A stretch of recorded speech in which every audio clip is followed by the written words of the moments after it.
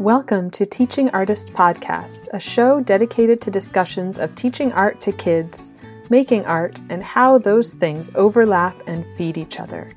I'm Rebecca Potts, your host, a visual arts teaching artist.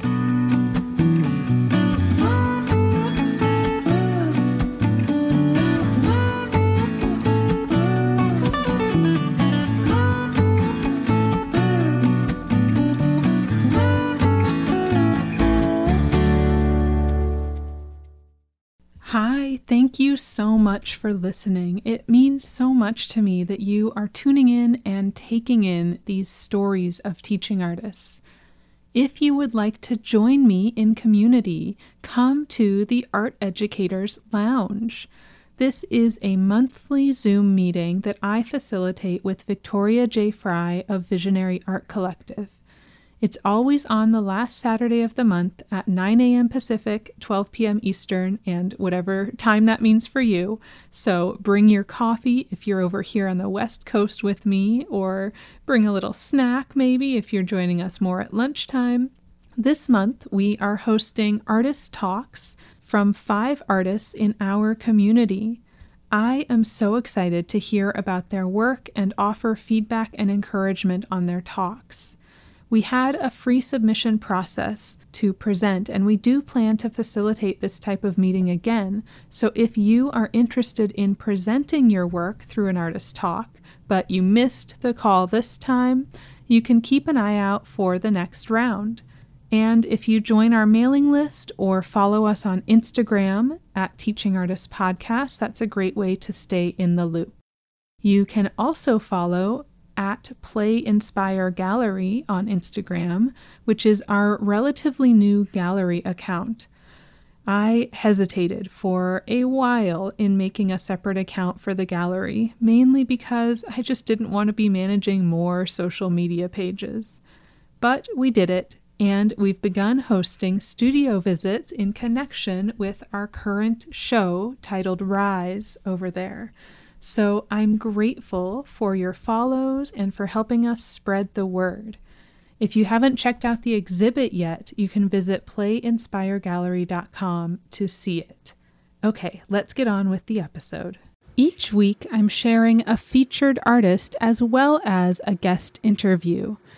I'll share a bit about the featured artist here, as well as sharing images of their work on Instagram and on the website. This week's featured artist is Marianne Worrell. She's an artist and educator who employs diverse disciplines, subject matter, and tactics in devising works that can generate different kinds of knowledge of landscape, our place in it, and our responsibility to the growing need for reform. Her work explores the interactive potential of art as a research tool and its capacity for social and environmental change. Worrell creates installations, sculpture, and mixed media artworks. She investigates the dynamics of the plight of food resources, including manipulations by large corporations and governments, climate change, and personal responsibilities, and details the limitations of these resources in a multi-layered system, which may involve the viewer to explore the subject in a physical manner. And she says about the work that we're showing, which is her newest work, after collecting plastic waste for over a year, I have begun to build wearable sculptures which speak to the outrage of plastics filling our oceans and landfills. After many years, these plastics are breaking down into microparticles. These particles are now being found in our fish, water, sea salt, poultry, etc. We haven't learned what the effects of ingesting microplastics might be. This series focuses on the negative impact of one-use plastics. And she is donating 15% of any sales of prints to the Ocean Conservancy, working to save the world's oceans. So we will be sharing Marianne's work on social media and on our blog at teachingartistpodcast.com. This work is so powerful and her topic is so important. Go check it out. And if you would like to be featured, you can submit your work at teachingartistpodcast.com/opportunities. This week's episode is with Jill Forey. Jill talked about how she started and runs her custom sneaker business, Sink or Swim Kicks, alongside her teaching. She shared tips and encouragement for teaching on a cart and really advocating for yourself. Jill also talked about anti-racist pedagogy and the importance of acknowledging her whiteness and both recognizing and celebrating the cultural differences present in her classroom. I loved the idea of realizing how many micro decisions we make as artists during the creative process, but also how those begin as more macro decisions that become intuitive through repetition. Jill Forey is a Los Angeles-based artist and teacher and a proud native New Yorker. Jill is the sole, pun slightly intended, owner and operator of her custom footwear business, Sink or Swim Kicks, which she founded as an art ed student in 2009. Sink or Swim has opened many opportunities for Jill, including magazine interviews, TV appearances, celebrity clients, and more, but she always identifies as an educator first and a working artist second. She has been an art educator for 10 years and has a strong passion for providing equitable art education to her students. Jill finds that the arts can be the great equalizer in schools and aims to challenge traditional approaches to art education.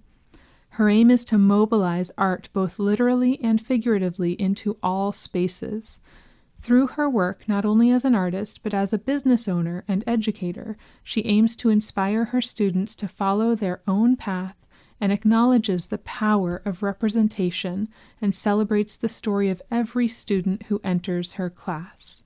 Let's hear from Jill. So I am here with Jill Forey, and I am excited to hear about your teaching, art making, and the business that you run. Maybe we could start with just a little bit of background. So I always like to ask, how did you become both a teacher and an artist? Awesome. Well, good morning. I'm really excited. I'm excited to talk to you about this because, we're always talking with kids, which I love doing, but it's nice to talk about your life as an artist outside of that realm. So this is really cool. Oh man, my origin story. I was like, oh. Right. It's funny because the teaching and the business started pretty much at the exact same time, completely unintentionally, right? So I was in college and I had no idea what I wanted to do. And I was just, a friend of mine whose mom is an art teacher had suggested me going into art education. And I was just like, yeah, maybe. It wasn't this calling passion for me, which I was proven that it should have been all along. But, I went into the art ed program in 2009. I was halfway through college and then it just clicked. And then at the same time, being a college student, I was like, this is a lot of work, but I also need to make money. And at that point, I was just kind of doodling on sneakers and doodling on stuff on my own clothing, just, us artist types. So it's just draw on stuff. And then, so my business is I paint and sell custom sneakers. And then that's kind of where it started, was in college on my own stuff. And then I made a pair of shoes for myself. And then a friend would ask, and then I'd make a pair for them. And then it kind of just snowballed into a business. And I was like, this is 2009. So I made a MySpace page and I love it. I was like, let's see what happens with this. And it's kind of been sustaining itself ever since. So that's been a blessing in disguise. Yeah, that's amazing. Yeah, and so then you finished the art ed program and started teaching and kept making the custom sneakers. Yeah, I joke that the custom sneakers have gotten me every job I've ever had. Just because it's funny how, a lot of, I don't want to say this for every teacher. Art teachers are probably an exception because we do make a lot of work. But there's a lot of teachers who don't necessarily practice what they preach in a way. And I don't mean that in a negative way. I just mean, teaching is a lot, right? It's a huge undertaking and you lose the time to kind of focus on your own work. So I've always made sure to make that a priority as well. And, when you're in college, you're making a ton of work. It's a part of the curriculum. And when I finished the art ed program, I got hired right away. I was 22 years old and teaching high school. So I still think that was wild.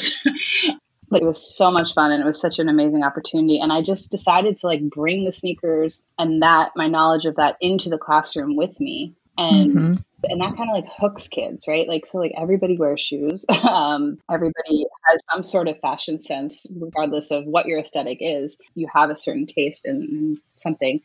And yeah, it's been kind of coexisting together the entire time. And it was totally unintentional, right? So like, it's weird how things kind of work out that way. Yeah. So do you have students also like design sneakers in class? Yeah, I've done it. I've gotten less ambitious, I would say, over the years, just because it's a trial and error thing. So, like, kids want to do it. And of course, well, actually, the first thing I say is, "Can you paint a pair of shoes for me?" And I'm like, so, and I tell them, I'm like, one, I want you to do it, right? The point is that I'm here to teach you how to do something, and they're like, well, look as good, and it's like that's the point, though, right? Like, I mean, I didn't start out knowing what I was doing, and then that's the whole kind of foundations of art education to begin with, right? Like make mistakes, make a bunch of terrible work. Like I have paintings of mine from when I first started painting in general, besides obviously as a kid, but like, when I first started like learning how to paint, and I keep them because I love them. They're awful. They're so bad. But like, it's so nice to like witness growth as an artist. I think my kids like, they don't agree with me at first at all. But then once they see it and like I kind of embed that in the year for them to watch themselves grow, it's like, it's really, really rewarding. So when it comes to like shoes, I'm like, hey, if you want to work together after school and bring in a pair, because I'm not going to have 30 kids bring in some stinky pairs of shoes because they're not all going to go out. They're never going to go out and buy new ones. So like, if you want, like we've done it with like an art club type of thing. We've done it like digitally where we do like mock-up drawings. And then sometimes they go home and they actually do it themselves. And I have two students they're not even students. They're like in their 20s now. From when I first started teaching who do it as well. Like they custom paint sneakers and they're like in this little world with me now. So it's cool. Oh, that's really cool to see that like kind of come full circle like that. For sure. Oh. Yeah, and I'm like, you guys are better than me at this point. Oh, and I love also what you said about, making mistakes and growing and the resistance to that. Like, that's the hard part when you're making something and you have this vision in your head, like, I want it to be this. And you're just not there yet. It's not going to be what you want it to be.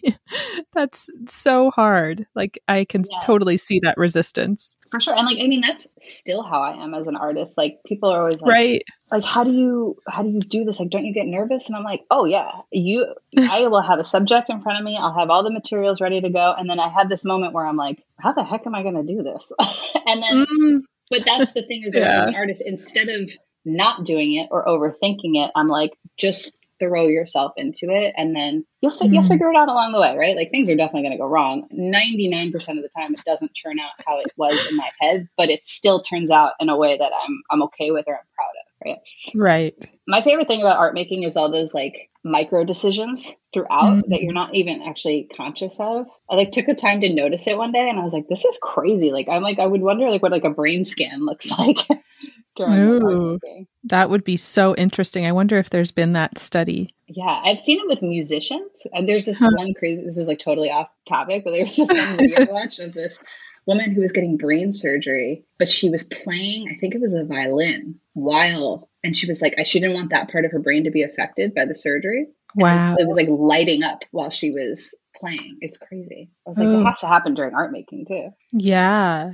And I love thinking about that, like you're saying, those micro decisions that maybe when we were young, when we were just learning, those were all macro decisions. Those were big things we had to choose. And now, it slowly becomes like, oh, I just, intuitively kind of know which colors are going to look good together and, whatever, all these little things. For sure. And that's why I think I teach little ones now. So I'm with kindergartners through 8th graders. And with the little guys, I'm like, just go, like, right. Like, obviously it's structured, but it's very rooted in play and experiment. And, my budget is limited and I don't have a room. Mm-hmm. So like, play definitely has parameters and experiments definitely have like certain limits on them, but I still want them to have that space to just like, like what happens when I mix all the colors together? Oh, I'm not going to do that again.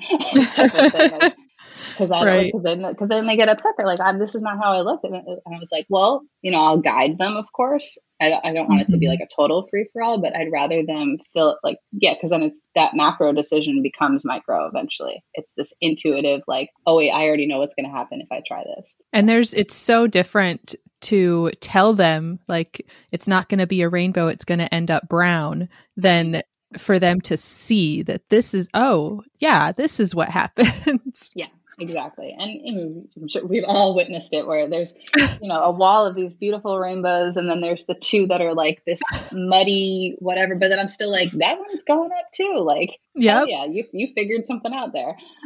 Yes. Oh, I love that. Like, this is evidence of learning, evidence of figuring out a process. For sure. I just like it's always rooted in this, something my dad had told me when I was younger, when I was like trying to figure out what I was doing with my life. And he was just like, you are always so focused on making sure you're having fun. And I feel like you need to have, and not in like a misguided type of way, just in like the joy in like everything has to be rooted in like fun and like, but like also getting things done. And I was just like, that's how I always bring my lessons in, is like, okay, we're going to learn something, but also like, how are we going to have a good time with this? Yeah. And that's so important now, especially. Yeah, definitely now, more than ever. I have to remind myself of that. Jeez. Yeah.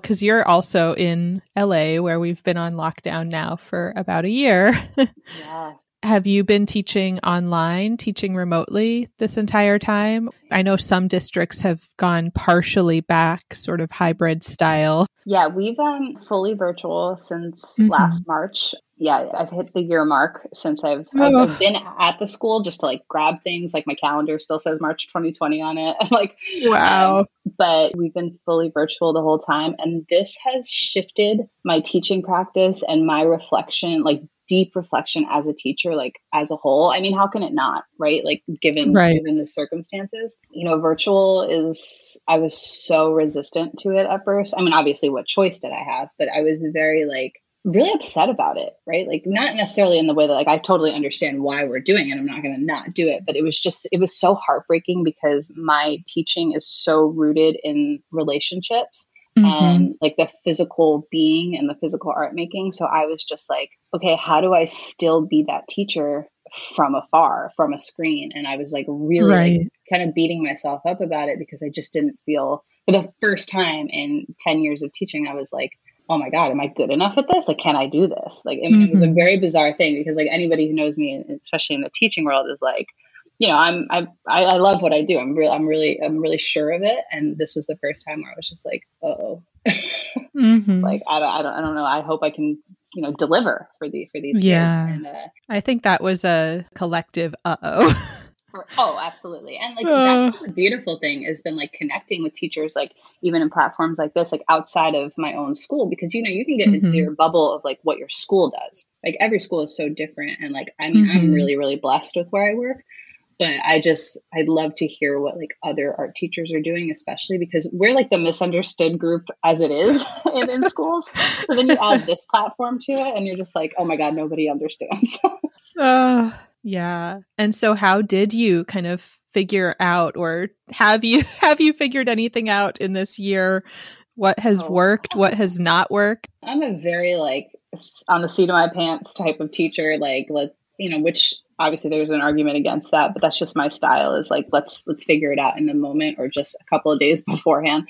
I just like to kind of cater to whatever the situation is and then, like adapt to it. I definitely have not figured it out. But I have felt better about it as a part of like growth mindset, right? Like I feel like I'm serving the kids as best as I'm able to in a way that works for them as well. And I've just been like connecting with other teachers a lot more, like, and not even just art teachers, right? I like just been, really diving into these Facebook groups, or there's these Instagram celebrity type teachers, and just kind of like, and not even focusing on like the big following types, like just looking at what other people are doing out there and realizing, like there is this collective, like we need to uplift each other because no one knows what's going on. So like it kind of like levels the playing field, which is nice. Not that there's a competition.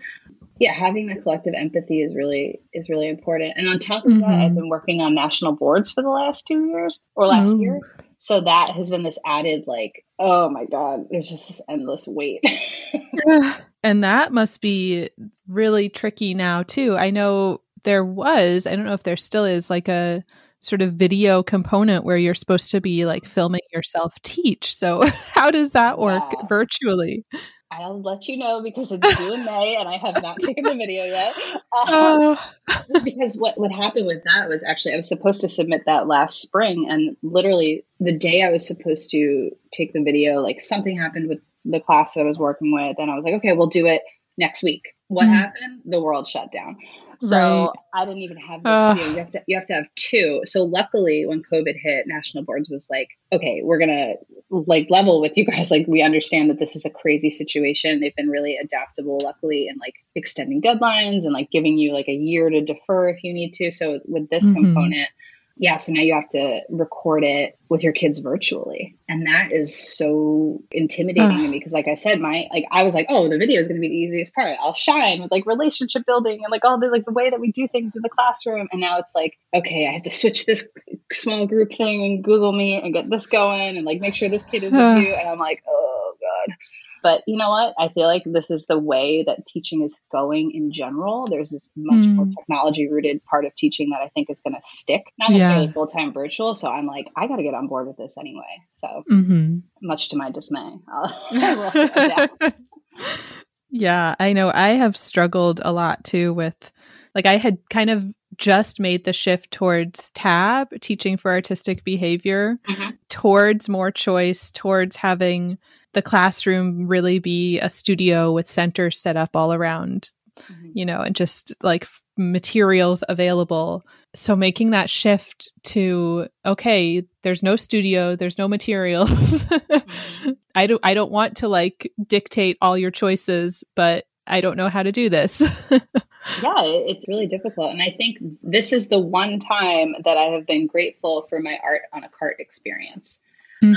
Granted, I'm not at work right now, but like I've noticed that a lot of schools have done this overhaul of like not having an art room, and a lot of teachers have been forced out of their rooms and to do art for sanitary reasons or whatever, whatever the school needs. And I was like, you know, I've been witnessing people who went from like the studio practice in these beautiful rooms to like on a cart, and like, how do I do this? And that's when I was able to come in and be like, here's some practices, here's some things that you can do for on a cart. Because when you hear that, when you get hired and you're like, oh, by the way, you don't have a classroom, you're going to be art on a cart, which the phrase makes me like eye twitch because it sounds bad, but like, it's really like, you can make it awesome if you're willing to. And like, I like having those limitations within my teaching. I like knowing like, okay, I don't have this, so I have to make this happen, right? Like because of whatever obstacle, if you will, is in my way. So like, that's just like my teaching style is like, you know, we only have this much money for this, and then it's not going to be in a room, and we're still going to make it happen because we're going to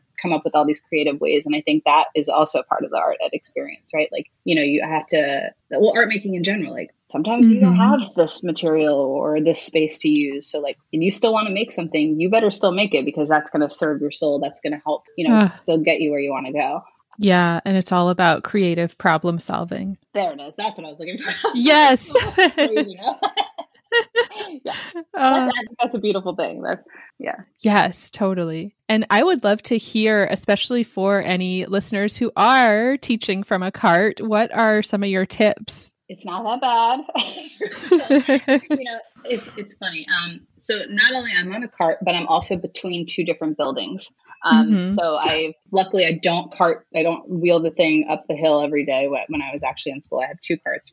One thing is advocating for yourself is the biggest thing. As an art teacher, everyone always assumes that you just like kind of have it covered. You're kind of like the lone wolf. Like you have your other electives or specials teachers that you kind of meet with. But even when you meet like content wise, you don't really relate, or you can just kind of like vent, but like there's no crossover really. So the biggest thing is rooted in like relationship building with classroom teachers, because you don't have to be everybody's best friend, of course, but like you have to have this mutual understanding and respect of like, even though I'm entering your quote unquote room from this time to this time, like during that time, it's my room. Right. Like, and not in like, I'm going to mess up your stuff. And like, but like, please make sure you have this designated space for me to store some work, even if it is like the smallest part of a bookshelf that you can just leave things. please understand, like, this stack of paintings is drying. I'm going to be back in. It's drying when those kids are out of the room during lunch. I'll be back in later. I'll stack them up. I'll get them out of your way. But right now they're going to be in the way. Sorry. Yeah. Like,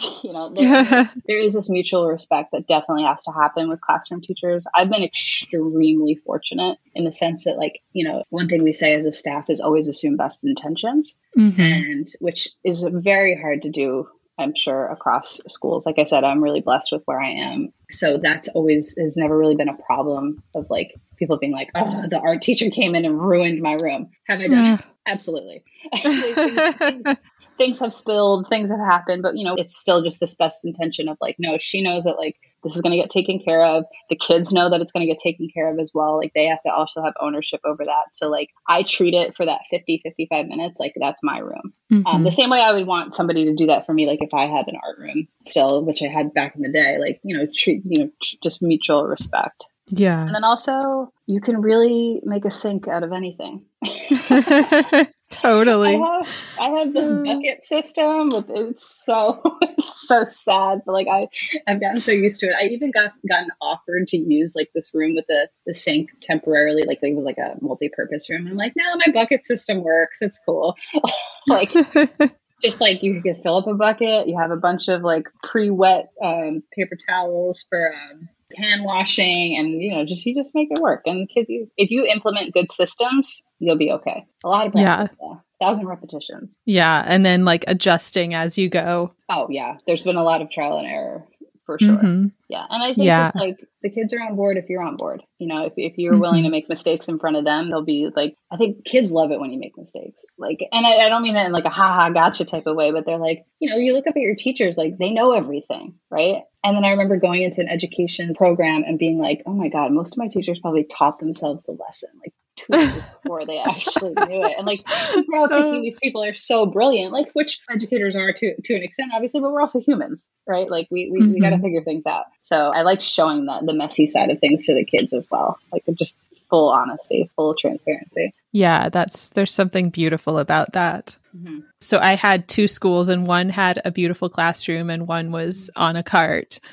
And I feel like, the on a cart, there was also something really exciting about, you're coming down the hall and the kids can maybe, like, hear the cart a little bit, or they, like, peek out the window, like, they know that you're coming, and there's that excitement kind of building, and then it's like, are the art teachers here? Oh yeah, I mean, getting that cart, it's like you almost feel like a celebrity sometimes. Right. Like, totally. Like, I, like, stand, like wave, like, Miss America, like, hello. It's nice though, because, like, I feel like it's a collective across any school, any grade level. Like, there is such an appreciation for the art teacher, right? Like, not to put us on a pedestal, but, like, we're usually the most popular in the schools amongst the kids go, like, and it feels nice because it's like, you don't necessarily, I mean, I think obviously you absolutely need it in schools, but people who make legislation and people who are, in the corporate end of education don't necessarily think it's a necessity. And it's like, if they could just witness what it does for a child's even social emotional needs, forget, like, learning the foundations and becoming the next famous artist. Like, that is so, for me, beneath the surface as far as, like, needs go. But, like, if you watch how that supports a child's growth as a person, it wouldn't be a question whether it should be in schools or not across the board. Right. Absolutely. And just I mean, like we were talking about earlier, the creative problem solving as well. Like, absolutely. Yeah.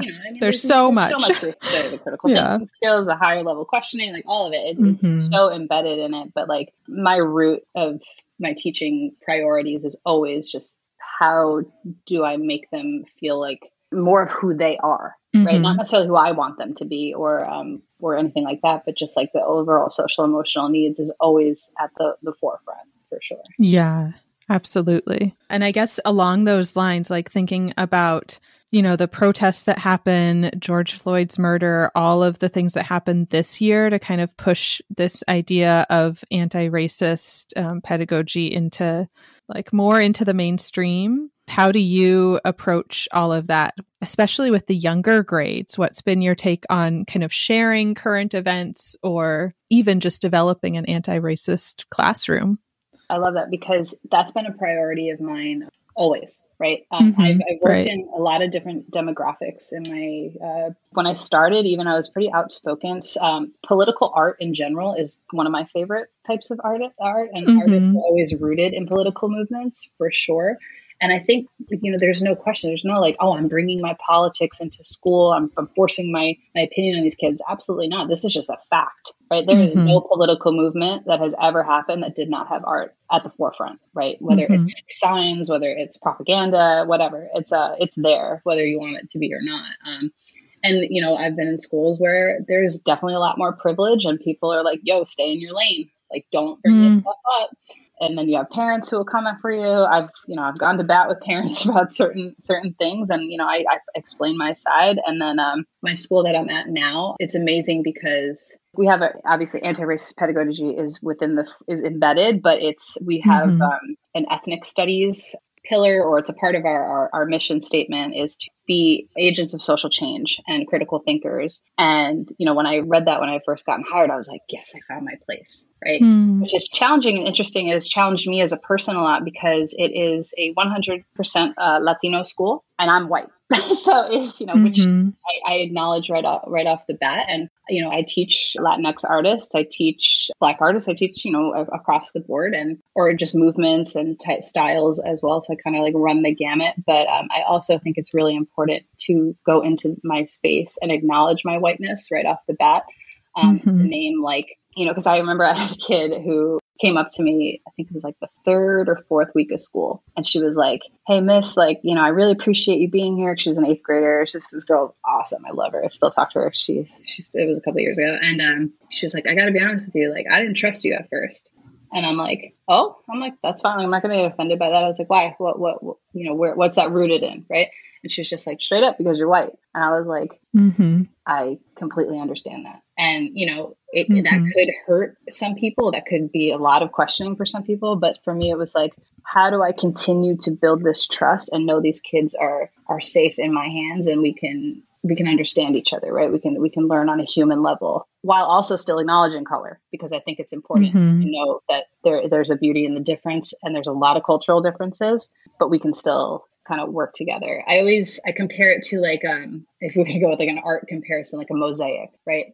We have all these different pieces. They're not going to fit together perfectly, but at the end of the day, we're going to create something out of it, right? There's going to be a message. There's going to be an image. There's going to be a purpose, as opposed to the whole melting pot type of mentality of we're all here for the same reason and we're all the same and blah, blah, blah, blah, blah. There's equity and there's equality. Right. We're going for equity here. And, my community where I work has a lot of need. And there's a lot of, I don't want to say lack of resources or underserved, because I think that term is overused for communities of color because there's a system in place that made it that way. Right. So, I think it's important, like I said, to acknowledge that and make sure that they have access the same way other kids have access. And it goes to what I was saying before about just adaptability, right? Just because we have these roadblocks in place doesn't mean I'm going to deny you that access. We're going to have to work a little harder. We're going to have to get a little bit more creative. But if you want to go to this museum and we don't have a bus for it, but you want to go see this, we are going to figure this out. We're going to do something about it. Right? I'm not going to just say oh, we don't have the money. Sorry. Right. Right. Whatever, material wise, so that's been,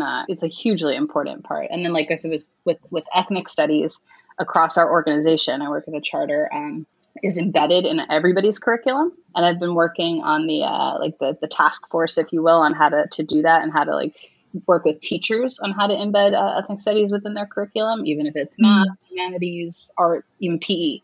We want to make sure that it's there, not in a forced way, just in a acknowledging all humans, because we know that we have a very colonized education system, and we want to just make sure it's culturally sensitive, culturally relevant, and everybody can be served, right? Because it's gone on for far too long. Because I know my education system, the education that I was brought up in, served me as a white student in a privileged neighborhood. But the more I learned, the more I was like, wait a second, that's not real. That's not how that happened.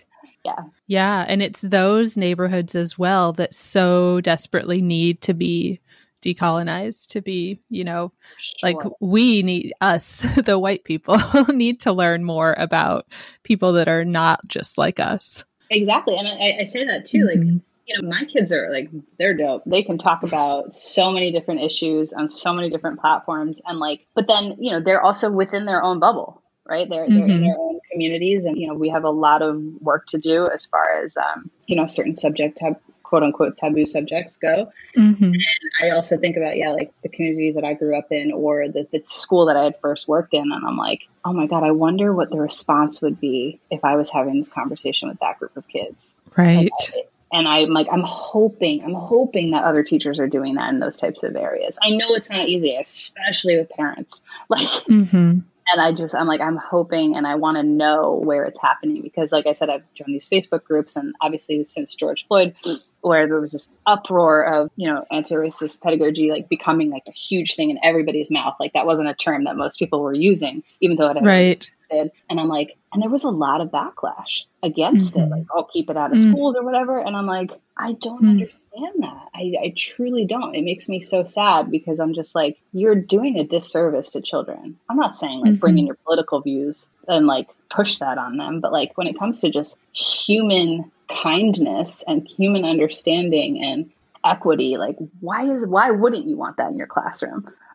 Right, exactly. And that's not it should not be a political thing. Like if you think it's a political thing, then maybe, there's something wrong with whatever politics you're following. And like even like the mask thing. Like I saw something online the other day that somebody posted. Cassie Stevens did like one of those surprise like mask selfie drawings, and she puts everything up, so somebody had used it, and like parents were like flipping out at this art teacher for doing this like masked selfie drawing because saying it was political and all this other thing. And I'm like, what? Because you're making sure your kid's not getting sick. Like it has nothing to do with politics. Yeah, I feel like it's easy, especially here in California, to kind of be in a little bubble around that.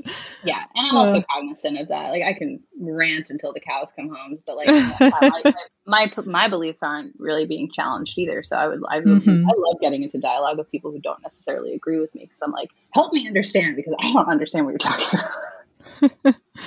Oh, yeah, that's so tricky. Yeah, I have heard from some teachers who are, not here in California, who are in sort of a more conservative place, more rural, and are really struggling with these things. Like, saying, I want to do better, but I'm scared. I'm going to get backlash not only from parents, but from my admin.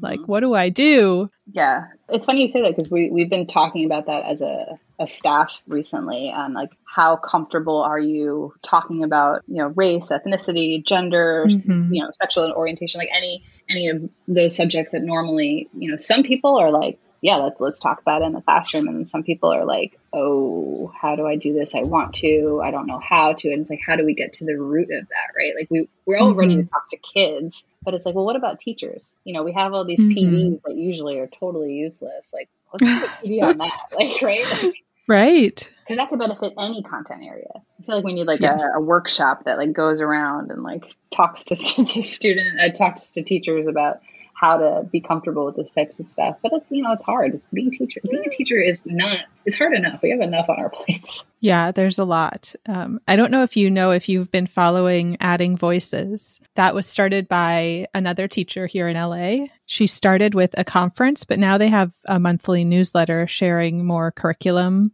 like lesson plans and ideas about adding voices. So diversifying your curriculum. But I think the plan is to have another conference. And I think they just maybe recently shared that they're going to do a sort of mini version, like a symposium in the summer. So sort of alternating years with a bigger conference, but which is exactly that. It's like PD for art teachers around these issues. Amazing. See, there's always a teacher out there who's already yes, who's like done it. Yeah, and you're just like, damn it, I was going to be me, but also, yeah, I love that you did that.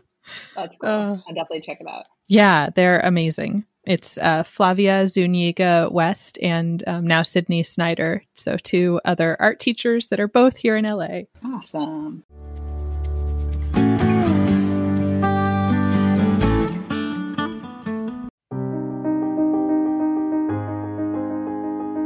Hey Okay, listeners, I'm jumping in here because I have an ask of you.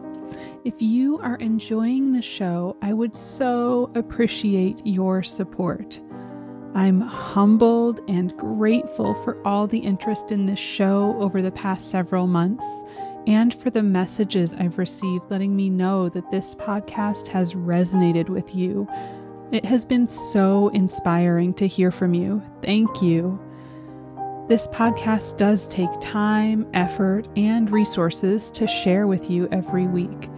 And I plan to keep it going and stay focused on highlighting and inspiring artists who teach, while also continuing to grow this community and dreaming up additional ways to help you. One way to accomplish this is through direct listener support. Your support would really help the show and community grow. So I've set up a link where you can quickly and easily support the show. The whole thing will take less than 60 seconds. It's at anchor.fm/teachingartistpodcast/support. You can contribute $1, $5, or $10 per month. If Teaching Artists Podcast is a part of your week and you love what we're doing, please consider visiting anchor.fm/teachingartistpodcast/support. or just clicking the link in the show notes and supporting us in any way that you can today.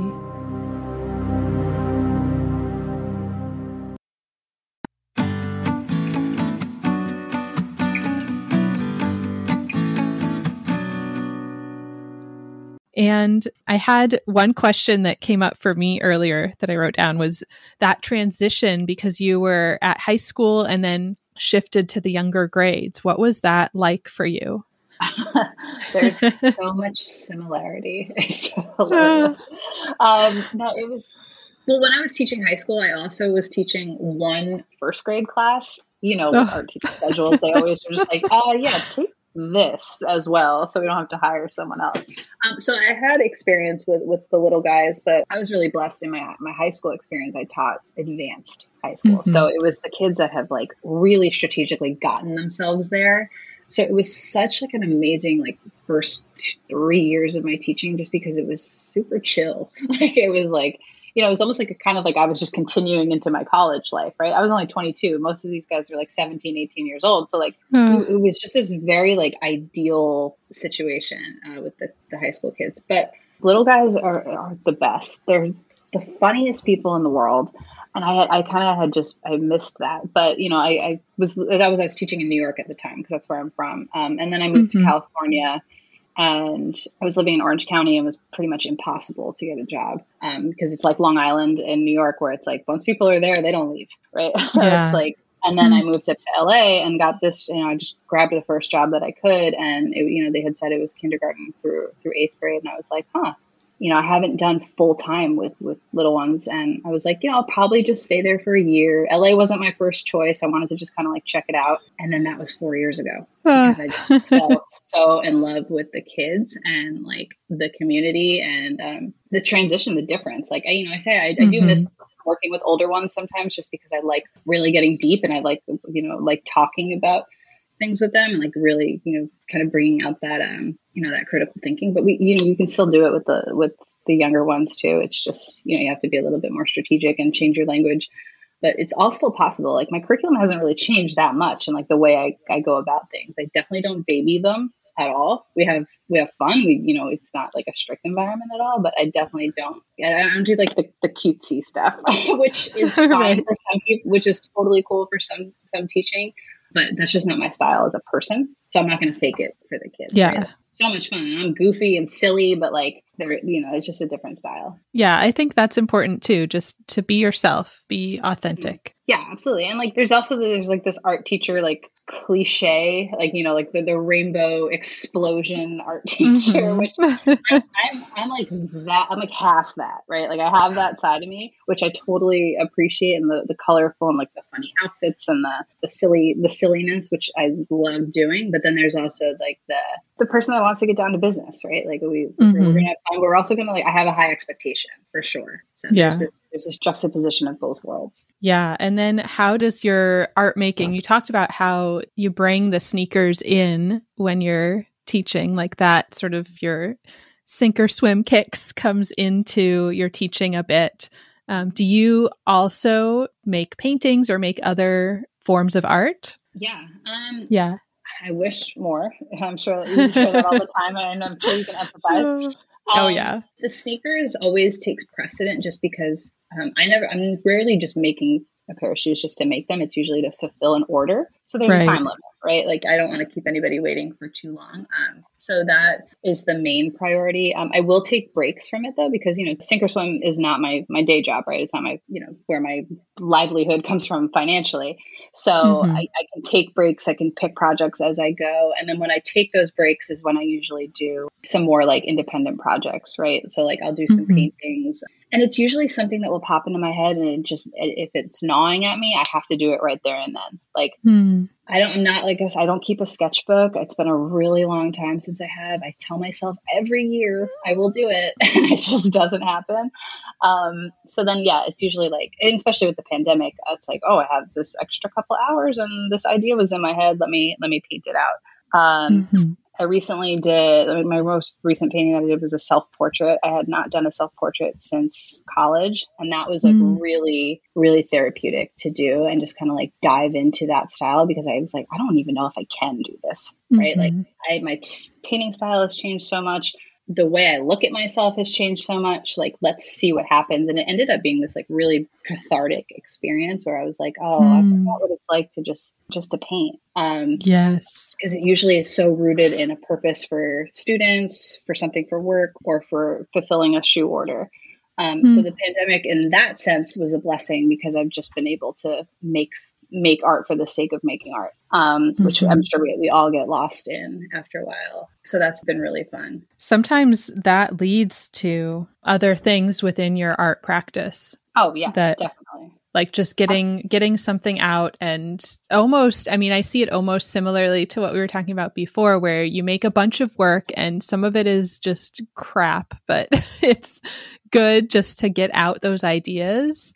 And some of them might be gorgeous and amazing, but then they also kind of lead you on to the next thing. Yeah, absolutely. I mean, it's also always a learning process for me. And I talk a big game, because I'm always like, I want to try this style and I want to try this style, because I'm very rooted in my own style, is very like portrait based, realism based. And I'm like, I want to try something abstract, or I want to do these different styles. And I just never do it, because then I become the student all of a sudden in my head. I'm like, oh, I'm going to mess this up. I can't do this. I can't do this. And then, what's stopping me from playing? Like, why? I'm telling the kids to do it. And then I'll almost put myself in that position where I'm like, let's just, Jill, pretend you're a 9-year-old right now. Because, 9-year-old is when it's like that self-doubt starts coming in developmentally. So I'm like, just pretend you're in 4th grade and just go for it. And 90% of the time I'll throw it out, but I'm like, hey, at least I tried. Yeah, it's so hard to take your own advice sometimes. Oh God, yeah, it's a lifelong struggle. Thinking about your artwork and your shoes. So I'm curious, with the shoe business, maybe if you could get into more of like the nitty gritty, like where do you find clients? How do you sort of sell the shoes and run the business for people who are interested in getting into that? Cool. It's funny. It's a huge world now. It's such like an oversaturated market just for shoe customizing in general. Like custom shoes is huge. And I love that it has gone on the rise, because I've watched it kind of from a distance, right? I'm not a sneakerhead. I'm not necessarily in the world. I'm in that world for the artistry of it. So I have met these incredibly talented customizers over the years who do all different sort of things. And we have this like collective friendship for like these people who have done it for longer, because it is such a common thing now. But yeah, so I don't make the shoe, obviously. I get it. Most of the shoes that I'm making are from Vans, because they just offer they're lower in price. The canvas is perfect to paint on. It's like ready to go. I've done all sorts of shoes, from boots to Nikes, all sorts of materials. But canvas is always just like, that's the niche that I've stayed in. And as far as clients go, I still don't really understand how this happens because I don't look for people. I like it's the beauty. Social media, as we know, is a blessing and a curse. Mm-hmm.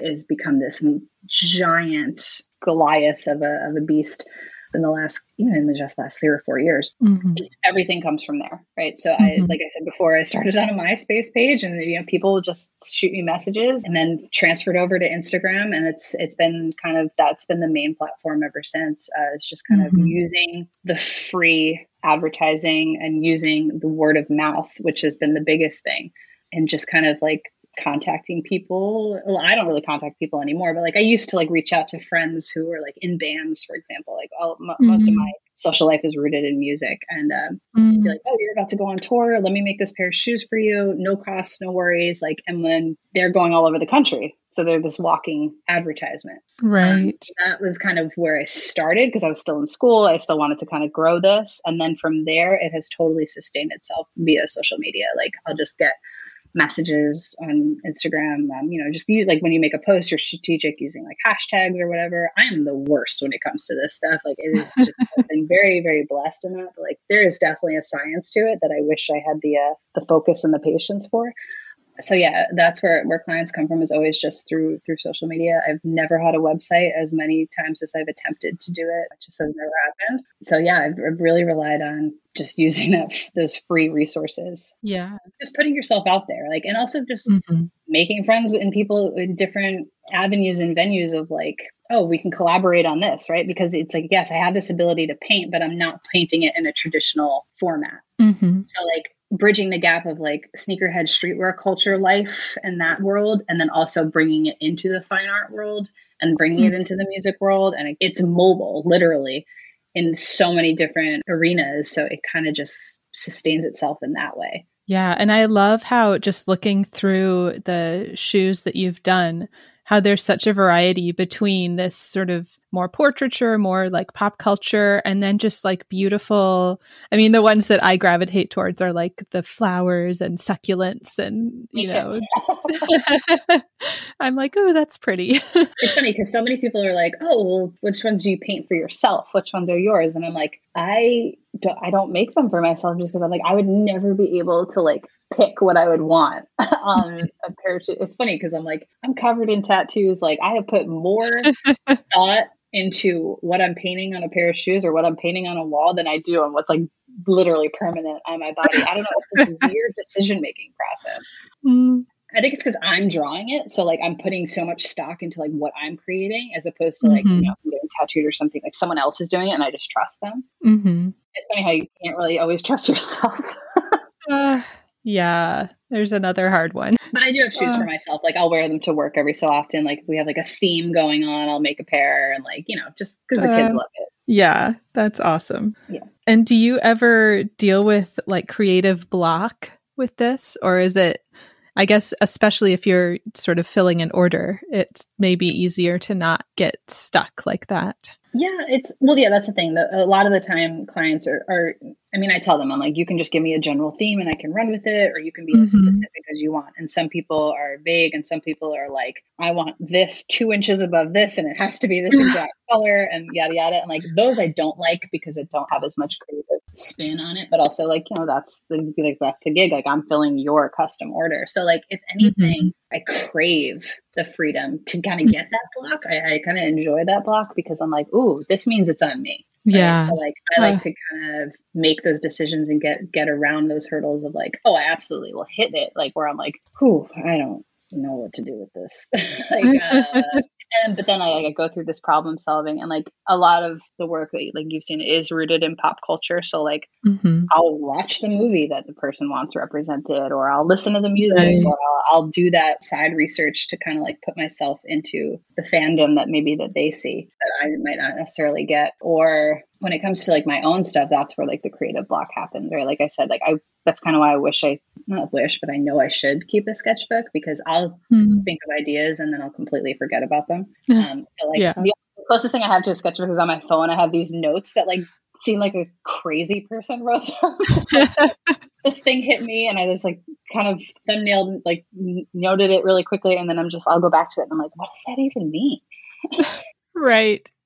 Especially if it's sort of a visual thing that you're trying to describe in a note app. Exactly. It seems like a mad scientist wrote it or something. Totally.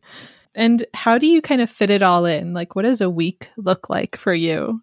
I will preface that I do not have children. So I give all the credit in the world to parents out there who are working artists and teachers, or all of the above, or even just one of those things, because I finish my work day and like I have my dog who's the closest thing to a child, and I'm like, I don't even want to look at you right now. Like, I don't want to take care of anybody right now. So that I will name that I have the time, mainly because it's just me, right? So I make the time, and that's something that I would like to think I'll do if I eventually kind of grow a family. But yeah, it's really because I'm at the leisure of my own. I'm my own worst enemy, and I'm my own best friend in the sense of making time for work. But one thing I will always preface with is like, and I've gotten heat for this in the past, because people are like, oh, how do you make the time for this? And I'm like, because of work. Like, let's say we're not virtual, right? Because virtual setting is totally different. Like, my work day ends at 4:00. Work is staying there. Work is 4:00, and I'm going home. Like, occasionally, of course, things have to get done, but like I am very, very strict on my boundaries when it comes to that. Because when I am at work, I pour 150% in. So that if I need to sustain that, I need to just leave it there. And, again, of course, like I said, there's those afternoons or those evenings where you have to bring it. There's things that have to get done, but like, I'm never going to be that person that's at the school till 6, 7 p.m. just because I'm cleaning up or whatever. Like, it all gets done within the workday. And, it's something that I've like been really strict on myself, because in the beginning, obviously you say yes to everything. You go over and beyond, which is good, but it's not sustainable. So that's what I think. Like, I'm a better teacher because I set those limits for myself, at least. There's some people that don't work that way, which is totally fine. But I just know that like, if somebody calls me from work at a certain hour or on a Sunday, like I'm not picking up. Like, right. You can shoot me an email, like, and there's nothing against anybody. I love my school. I love my community, but like, I also got to take care of myself and make sure that like I have that time to work on me and continue to provide when the time comes. Yes. Yeah. I think that's really important, especially when you're juggling family and teaching and trying to have your own, like side gig or art practice. Yeah. I mean, it can be a lot. I think of my mom, because she had said like, my mom's an amazing artist, and she had my brother, and then she had me, and then was just like, she grew up influencing us with art and like wanting us to be a part of it, but she was not making work. And then I'll always ask her, like, why didn't she's like, because I had a job to do. I had kids to raise, and like occasionally she would make things here and there. But now, since retiring and the house being childless, she's like, could start a museum at this point, like, which I think is amazing. But I was just like, thank you for doing such a good job at raising us. But it also was like a learning experience for me, is to like, don't go 30 years without making something, Yeah. So. Yeah. And I feel like as hard as it is to manage it all, it's also you're modeling for your kids, like showing. I hope that that I'm not just like neglecting my daughter. I'm showing her that that a woman especially can have a job and still have like a passion that she pursues and still parent. Yeah. And being a mom is a job. Like, yes, I totally. don't think people give enough credit to that, because I'm like, oh my God, I'm in awe of motherhood.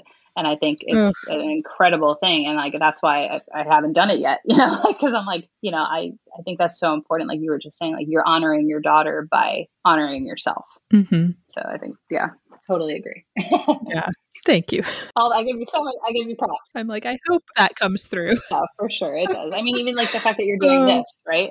You're taking it a step further. And like, this is incredible. Because I was listening to a couple other episodes, because I was like, oh, let me just get a feel of like what this will be like. And it's been fascinating to like listen to other art teachers, because like, we're so in our own little worlds. And like, it's nice when you read things what people post online, but it's like, hear someone talk about it. And like, every single person I've noticed loves this. Like, they really love their job. And like, you can say that. Not many people can say that. Yeah. I mean, maybe it's also just like my bias in who I'm talking with.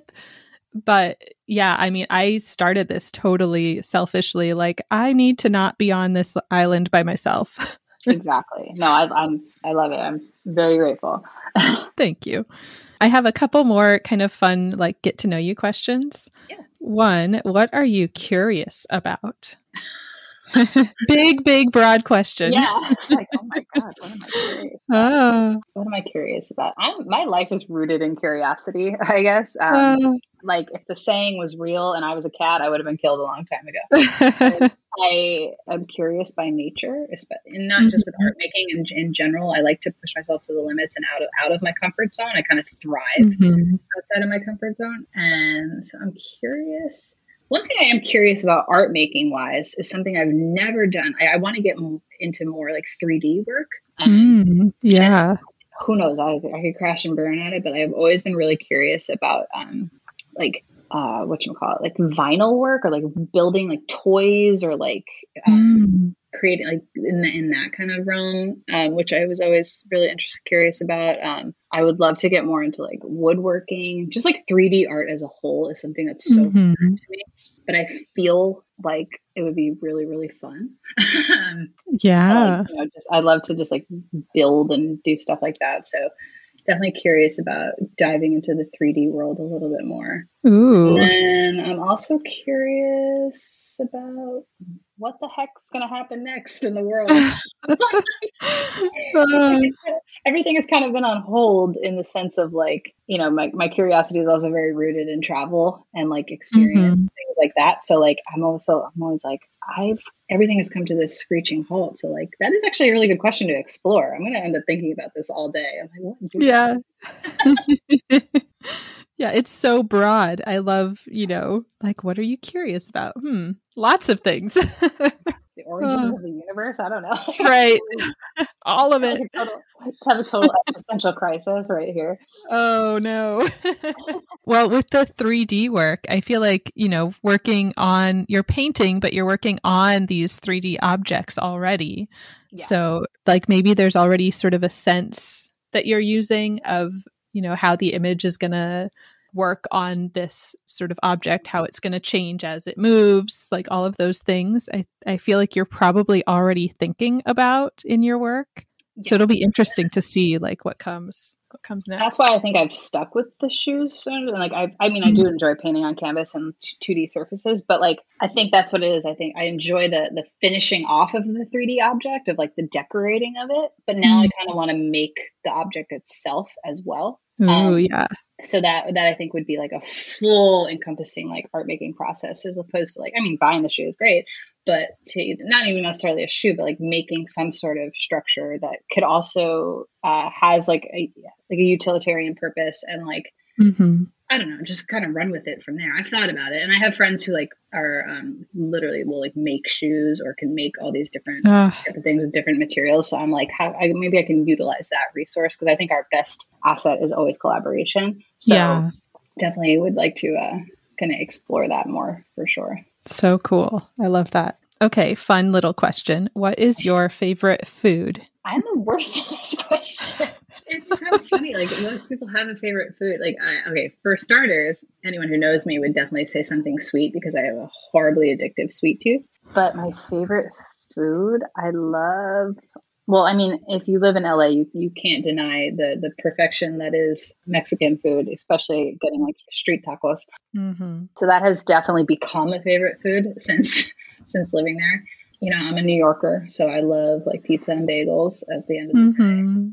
All these horribly unhealthy things. Yeah, so I'm going to go with tacos though. Nice. It's funny. I tried, I guess it was in December, kind of like taking stock of the podcast, and I made these charts of like people's answers to things. And tacos to this question, I was like, every art teacher loves tacos. Yeah, they're delicious. They are. Who doesn't like? That's probably just across the board. Humans love tacos. It's a spinoff of that one children's book. Was it Dragons Love Tacos? That's a favorite at our school. There we go. Then, is there anybody that you would want to give like a thank you or a shout out to? Oh, first and foremost, I would definitely shout out my kids at work because like I said, I did not expect to stay in Los Angeles. It was just one of those like life things. We were like, oh, I'm, at the time 28. Let me go live in LA. Let's see what happens. And then I love my kids so much. And, and I don't say that with lightly. Like the word love is definitely all encompassing. So I definitely would always shout out my kids, all close to 600 of them.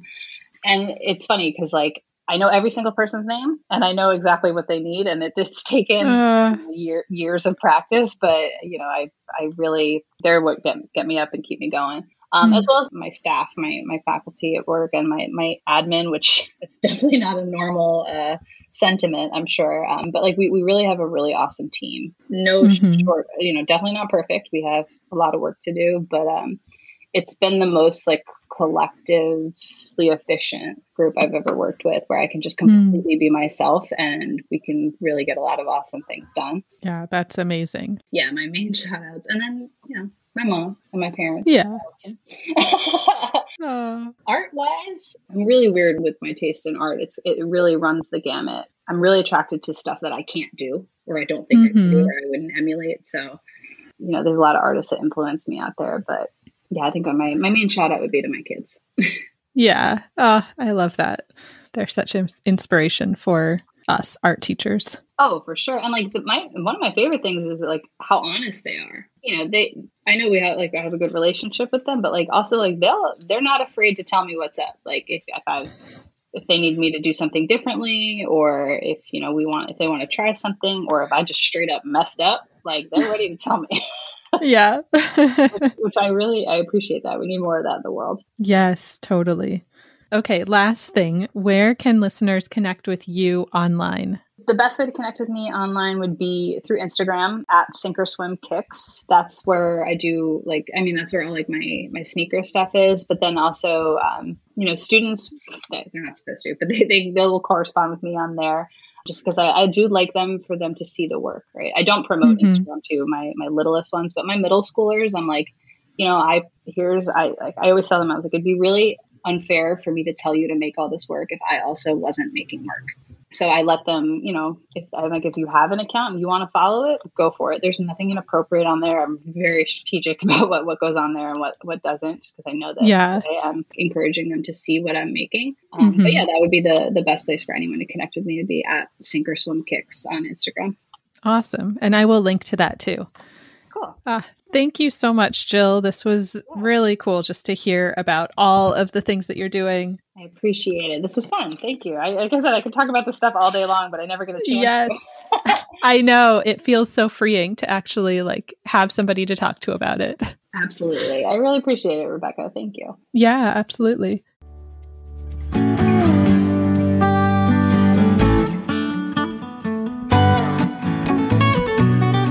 Thank you so much for listening. As always, you can reach me at Teaching Artist Podcast on Instagram or teachingartistpodcast@gmail.com.